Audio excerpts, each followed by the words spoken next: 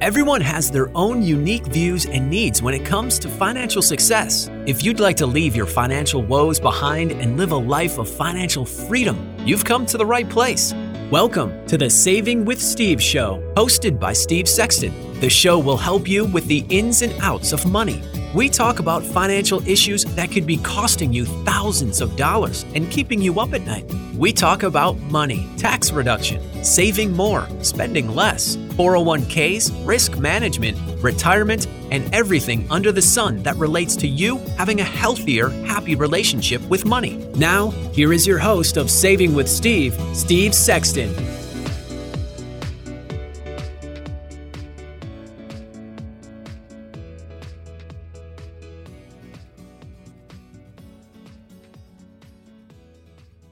Hello, welcome to the Saving with Steve show, where we talk about the ins and outs of money, pretty much everything under the sun that relates to you having a happier, healthier relationship with money. My name is Steve Sexton. I want to thank you for joining us today. I want to appreciate you all for sharing us with your friends and family. We're well over 600,000 listeners here in the United States, and our overseas audience just keeps growing and growing. We've got a wonderful show for you, but last week we had Jonathan Droz. He was the area manager for Synergy One Lending.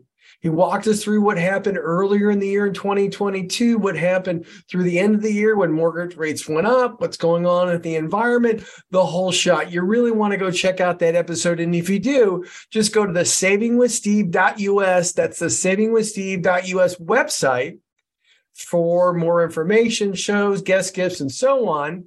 On top of that, you can still get in contact with us to take a look at our December gifts and get those special discounts. For Breeza, wonderful place to go for cookies and treats and stuff like that. Again, you'll get that Saving with Steve discount 2020. Just want to go to the resource page there. Today, I'm going to be talking about 2023 wellness goals.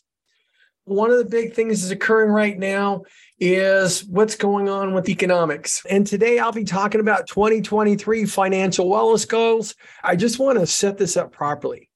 Incomes are stagnating. Middle-class jobs are disappearing. Economic growth is slowing.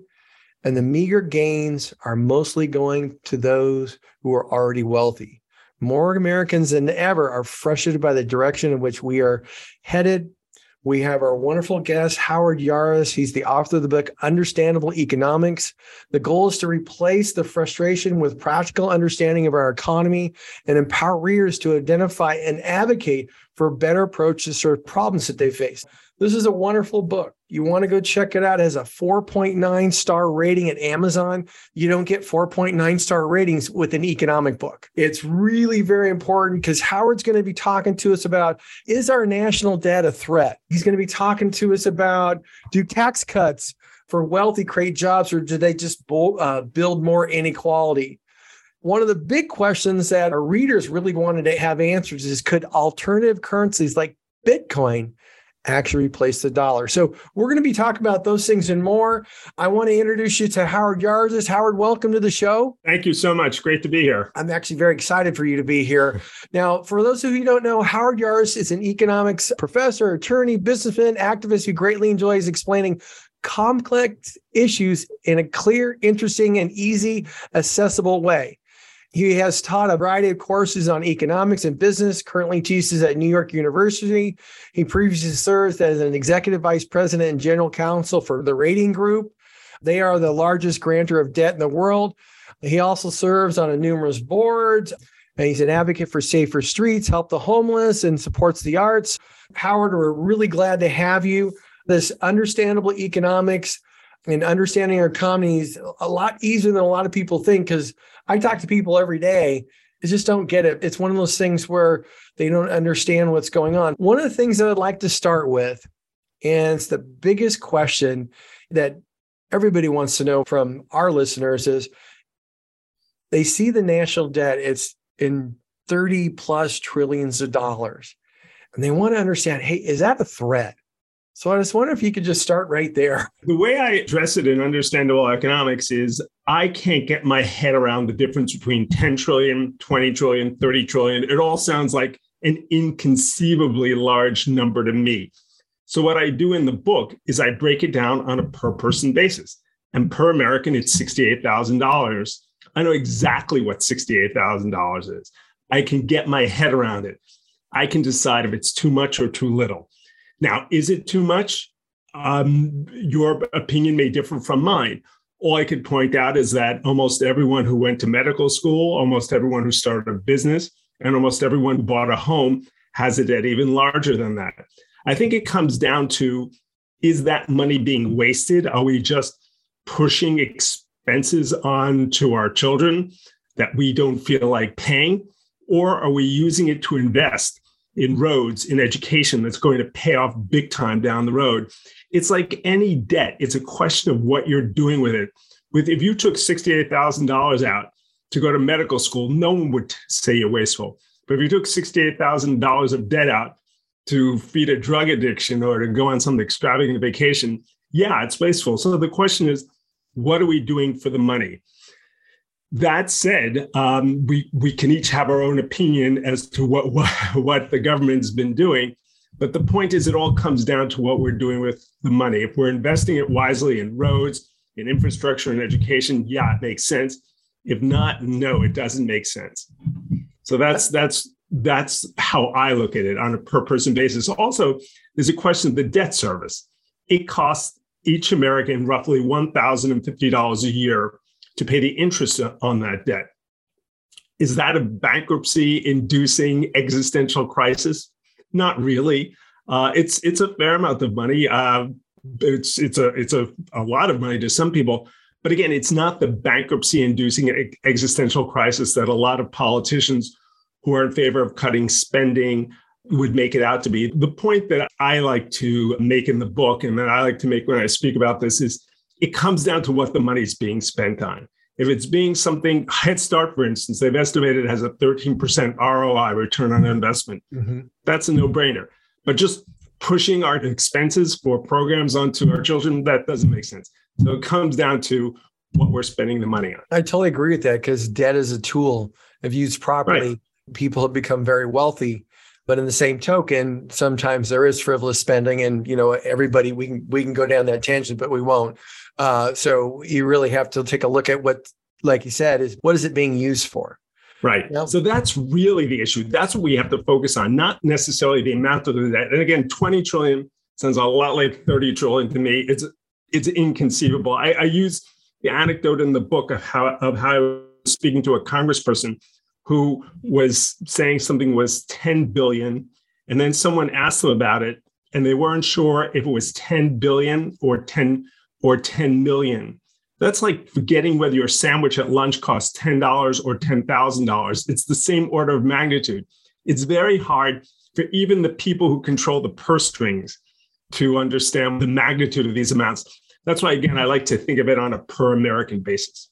As of recent, we've seen all the cryptocurrency stuff with the FTX and all that stuff. Some people are saying cryptocurrency's on its way out. Some people are still feeling it's a currency that could replace the dollar. They see China having their own cryptocurrency. The question comes, could alternative currencies like Bitcoin actually replace the dollar?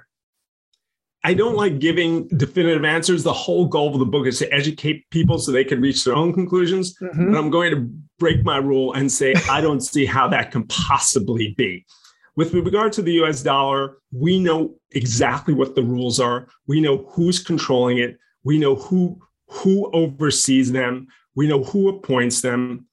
Who is in charge of Bitcoin?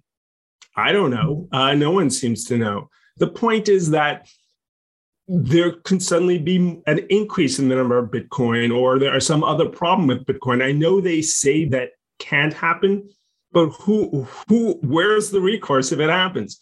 Who are you going to sue? Who are you going to contact? No one knows. So this is something that's completely made up.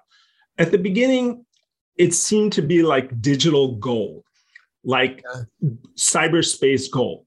But gold at least has some purpose. It's used in some industrial applications, and of course, it's used in jewelry. What is Bitcoin used for? Ransoms and murders? It doesn't seem to have any purpose. So my feeling is that Bitcoin and the cryptocurrencies in general have had a remarkable run, And everyone that has a proclivity or an interest in investing in this has already invested in it. There's a great anecdote in Understandable Economics when JFK's, the president's father, was getting his shoes shined right in 1929. And the shoe shine boy, and it was a boy, gave him a stock tip. He went back to his office. I don't know if this is apocryphal, but the story is he went back to his office and sold off all his stocks, thinking that if the shoe shine boy is investing in the stock market, every last penny was already in the market and it can only go one way. In my personal opinion, that's where we are with cryptocurrencies today. You know, that's so interesting you say that, because over the last 3 years, I've dealt with a lot of people, whether tax reduction and other things, but there was one gentleman who went, hey, I just bought this at $20,000. And he's all excited. It went up to 60. Well, actually, he bought more at 40 and at 50. And he's like, oh, this is great. And, I just talked to him, a month ago. It isn't Not so great anymore. Oh, yeah. And he's lost about 45% of what he actually contributed to it and all that. So it's not that exciting anymore. I think it's important for people to understand what's going on there. And I'll just interject. There are a lot of customers of Bernard Madoff for many years were very pleased with their returns. I agree with that, because there's no foundation there. What's going to happen? But in the same token, people buy into this enthusiasm that's going there, and you get too many talking heads and it gets all excited and stuff like that. And pretty soon everybody's promoting something that doesn't have a foundation, and that's Bitcoin. To me, it's a big, gigantic Ponzi. And every time somebody keeps asking me, this guy's got all this money into it, I go, I hope he doesn't. Honestly, know one person who bought into Bitcoin when it was $100 a piece. He left his job. He left with like $30 million. And he goes, no, I'm out of Bitcoin. Good for him. I'm done. And I'm saying, congratulations, you're the only one. I was just like very shocked. He's very well off. But remember, it's a zero-sum game. His gain is someone else's loss. Yeah, I totally agree. It's not like investing in some kind of stock on the New York Stock Exchange where they create profits and create value.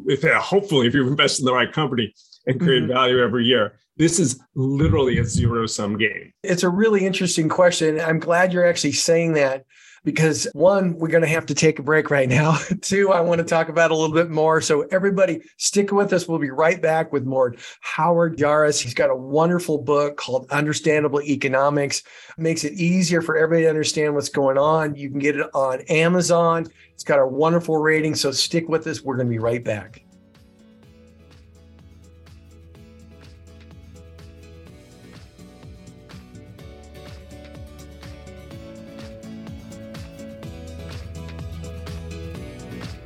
More expert advice for having a happier relationship with money still to come on the Saving with Steve show.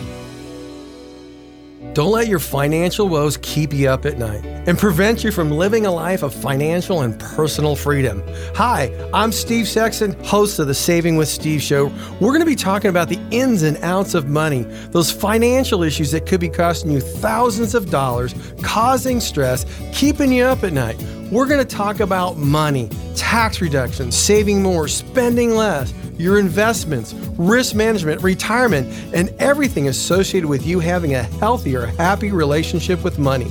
So if you've ever dreamed of living a life of financial and personal freedom, you owe it to yourself and your family to tune into the Saving with Steve show. Join me, Steve Sexton, on the Saving with Steve show as we talk about everything under the sun when it comes to money. To learn more about the show, visit savingwithsteve.us. That's savingwithsteve.us, savingwithsteve.us. We'll see you soon. Welcome back to the show that is here to help you achieve your financial goals. It's the Saving with Steve show. Now here's your host, Steve Sexton.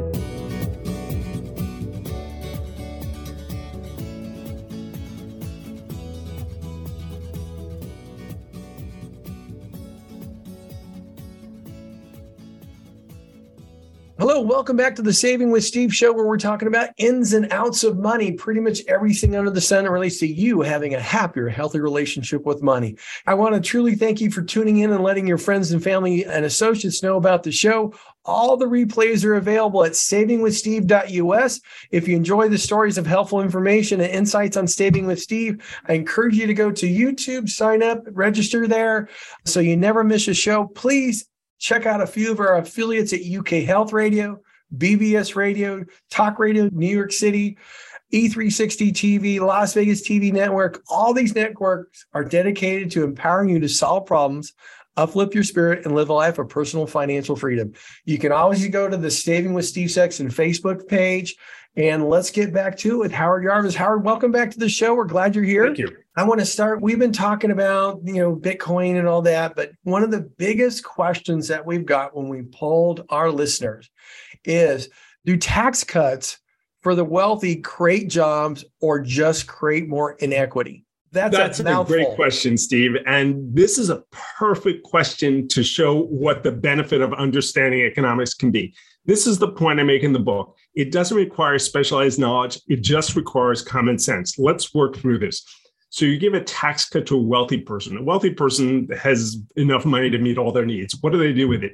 They save it. They don't spend it. They just put it in their savings account or buy a stock. They don't spend it into the economy. What happens when you give a tax cut or a tax credit to a middle income or a lower middle income person or a poor person? They spend it almost immediately. In fact, the poorer they are, the more likely they are to spend it quickly. What happens when they spend that money into the economy?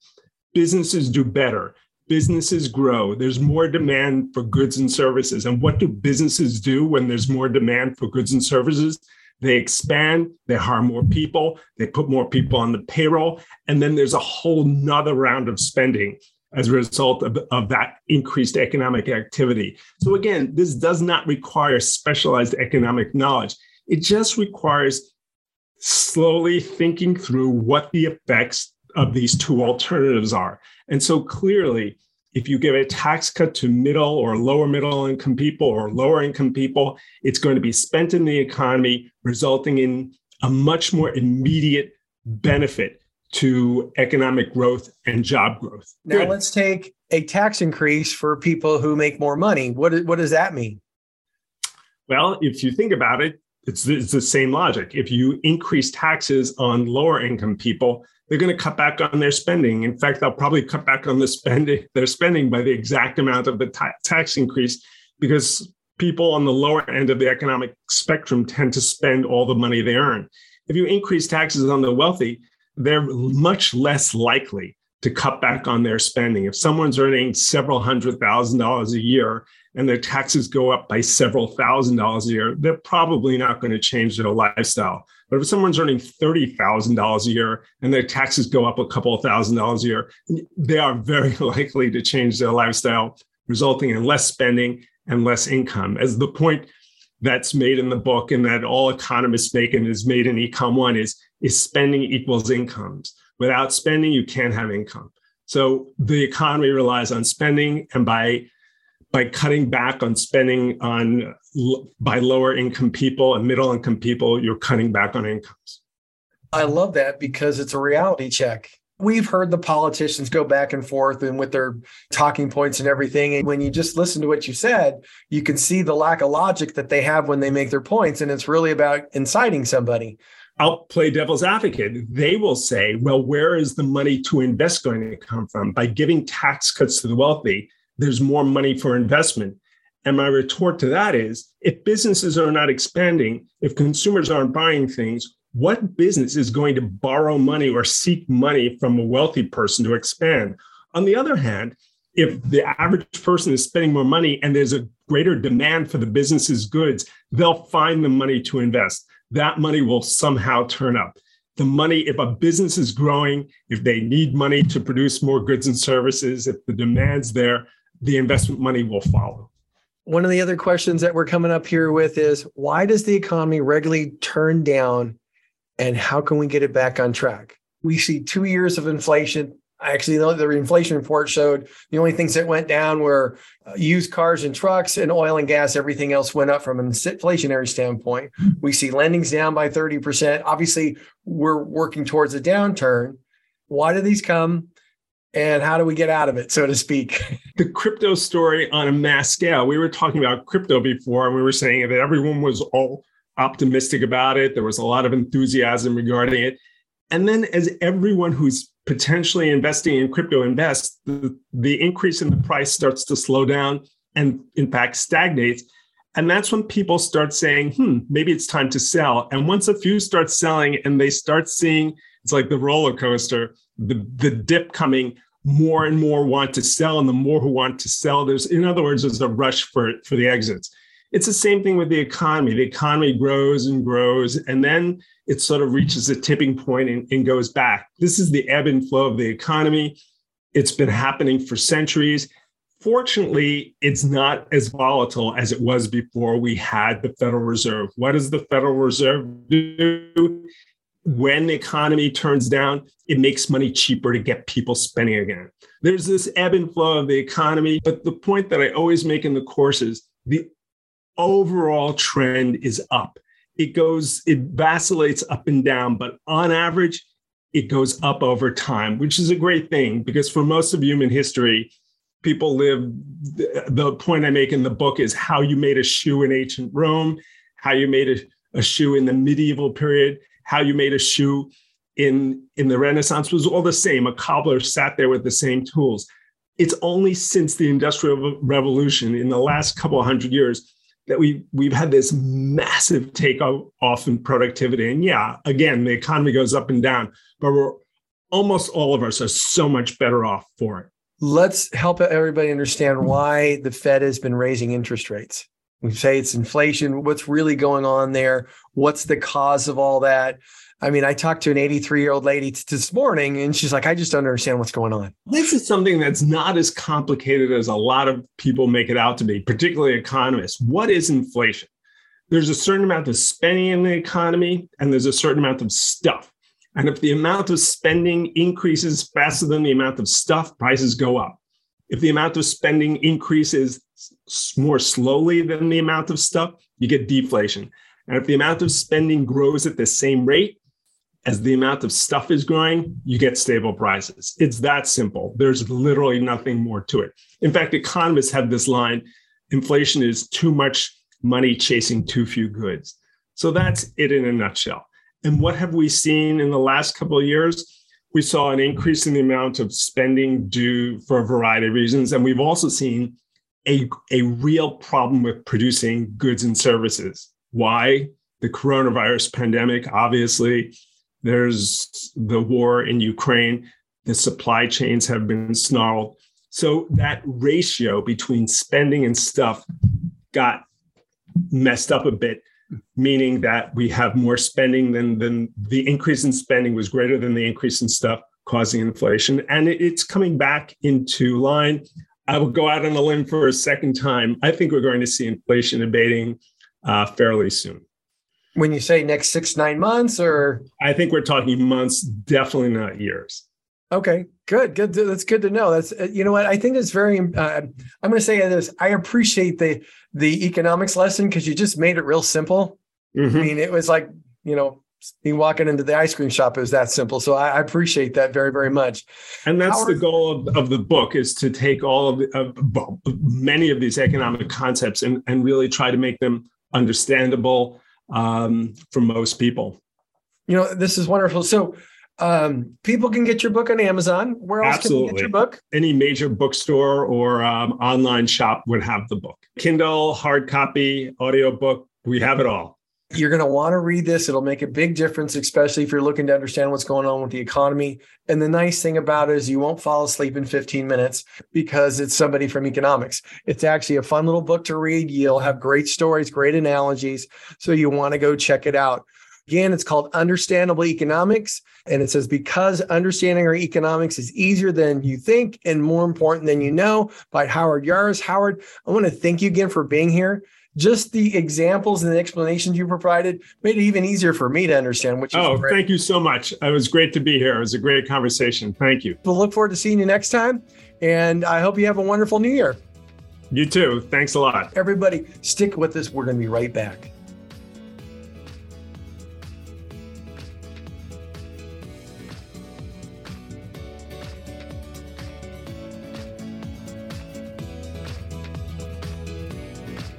More expert advice for having a happier relationship with money still to come on the Saving with Steve show.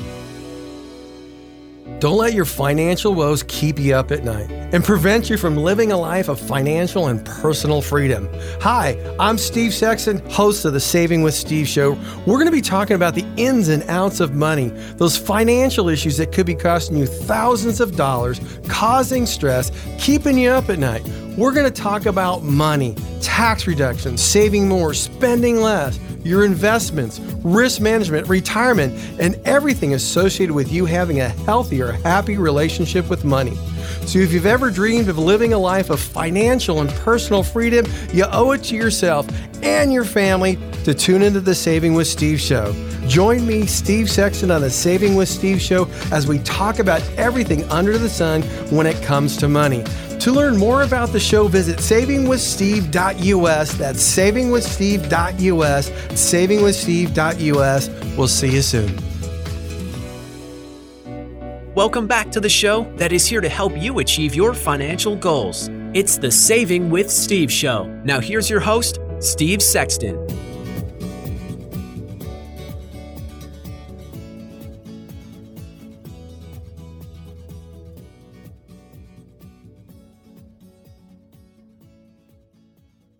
Welcome back to the show, the Saving with Steve show, where we talk about the ins and outs of money. Just had Howard Yaris here. He's the author of Understandable Economics. You want to check out that book, check out that segment as well. Next, I'm going to be talking about 2023 financial wellness goals.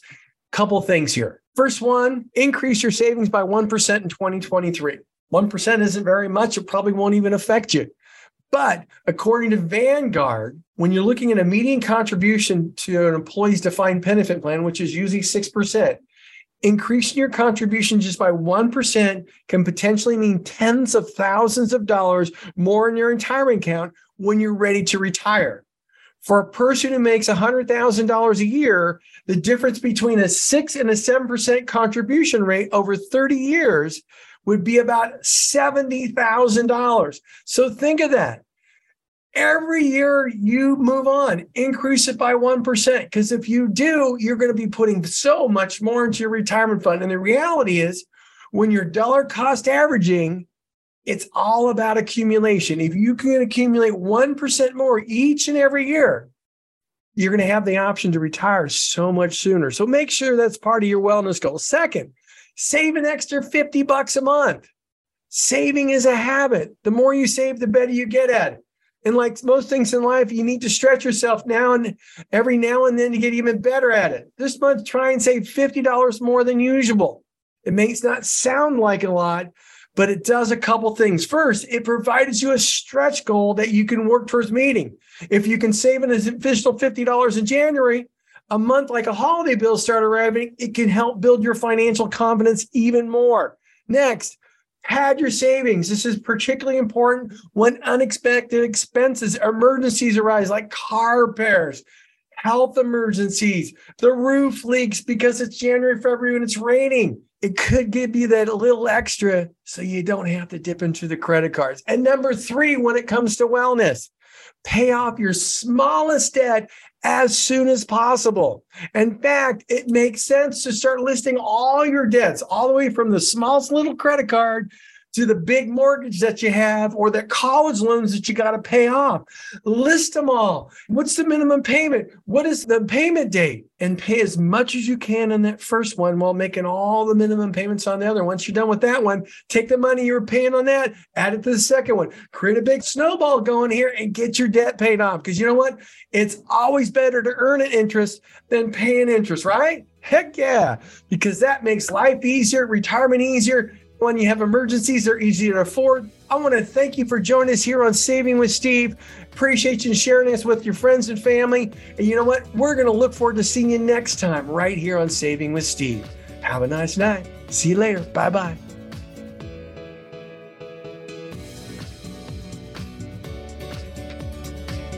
Thank you for joining us for the Saving with Steve show hosted by Steve Sexton. To learn more about the show and how to become a guest or sponsor, visit savingwithsteve.us. That's savingwithsteve.us. Join us again next time as we continue to talk about everything under the sun that relates to you having a healthier, happier relationship with money.